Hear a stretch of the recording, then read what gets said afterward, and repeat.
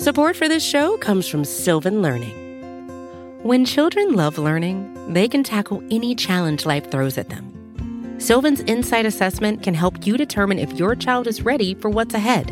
It can also identify gaps in learning and point out areas that could be of concern for your child so they can tackle what's to come. And right now, it's the best price of the year at $29. Go to sylvan29.com to learn more and get your child's assessment for only $29. That's SYLVAN 29.com.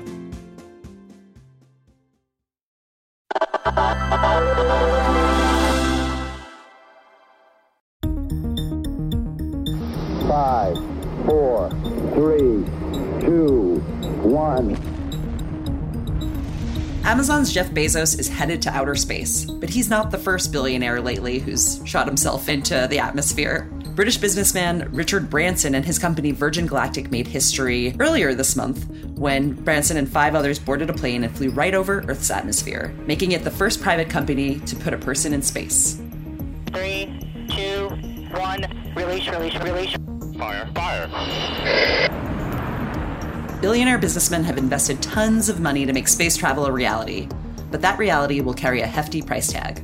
We're being joined today by Paola Rosa Aquino, a reporter with New York Magazine. She's been following the latest advancements in space tourism and can help us break down just how much it'll cost you and me to board the next flight to space. Paola, thank you for joining us. Thanks for having me. In your article, you call this the billionaire space race. How do these recent advancements in space exploration compare to those of the 1960s? Right. Well, the 1960s space race was very much American and Soviet space agencies fighting it out, trying to see who could get to space the fastest. But it was more of a patriotic enterprise, and it led to a lot of advent in technology that we even use today.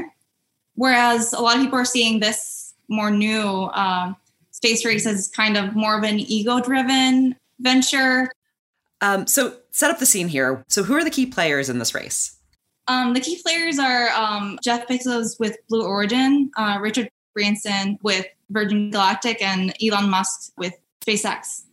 So when are they heading out to space and who's coming with them? Well, Bezos is planning on heading out to space on July 20th. He'll be joined by his brother and joined by 2 other people. One of them is Wally Funk, who is a retired former pilot and was part of the Mercury women who in the 60s were recruited by NASA to be able to show that women have the good stuff to be an astronaut. So someone on this flight will know what they're doing. Yeah, she's got the know-how. I've been flying forever, and I have 19,600 flying hours. I have taught over 3,000 people to fly, private, commercial, instrument, flight engineer, airline transport, gliding, everything that the FAA has, I've got the license for. And so she's 82, and she'll be joined by the youngest person to go into space, who's an 18-year-old son of a wealthy businessman. Okay, so you have Branson, who's already gone into space. Then you're going to have Jeff Bezos. And then Elon Musk, the founder of SpaceX and Tesla, is also planning a civilian space flight of his own, right? How is this different and who's going? Yeah, like you said, Branson beat Bezos to the punch by 9 days. And then Musk is hoping to head to space later this year for the Inspiration 4 mission. It's billed as the first all-civilian mission. And actually, these were people that applied for positions on the crew. One of the passengers is a cancer survivor. So these people aren't necessarily paying a gazillion dollars, but they've applied and, for various reasons have been chosen. Would this be the first time a non-astronaut civilian headed to space? It's actually not. In the 80s, Challenger, one of its main missions was to send civilians to space. And unfortunately, that ended in tragedy.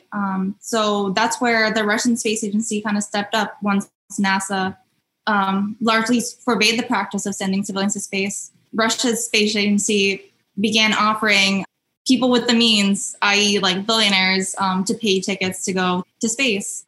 How much does it cost now for a civilian to go to space? Yeah, that's a good question. The simple answer is it's astronomical, right? The different players have different prices right now. The most reasonable is, I'd say, Virgin Galactic. And I think they're in the range of $250,000 right now. Jeff Bezos hasn't given official prices for his Blue Origin flight. But if we could go by what people have paid thus far, for this first flight, someone paid $28 million. So I get sort of why it's so expensive, these are really expensive ventures, obviously. But is this like a for-profit thing? Are they going to, is Jeff Bezos going to break even if he charges that much? Yeah, that's a good question. I think going to space is really expensive. There's a lot of resources that are needed. They're definitely hoping to make some money. And I know that they're hoping that at some point, just as air travel became a bit more reasonable, the price will go down. But it's still, for the foreseeable future, it'll still be quite a hefty price tag and a little inaccessible for most people. So what has been some of the criticisms these billionaires have faced from their hefty investments into space travel or for going to space in the first place? Yeah, I think people are saying that they should really just put their space palaces away and dedicate their resources to the problems at home. The planet right now is going through rolling crisis with the pandemic, climate change, so many other things. Right. Climate change is happening here. Maybe don't light up a bunch of fossil fuel to go to space for no reason. Exactly. So does this mean that you and I, or not me, because I definitely wouldn't do this, but regular people, are they going to soon be heading out to space?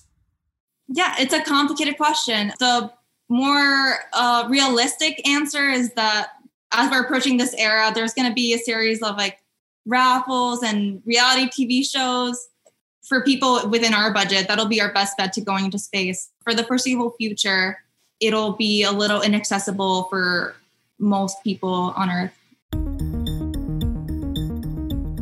Thank you so much for joining us, Paola. Thanks for having me. And thank you for listening to Recode Daily. My name is Ronnie Mola. This episode was produced by Alan Rodriguez Espinoza and engineered by Paul Munsey. We're always looking for new story ideas, and we'd love to hear from you. Email us at recodedaily@recode.net.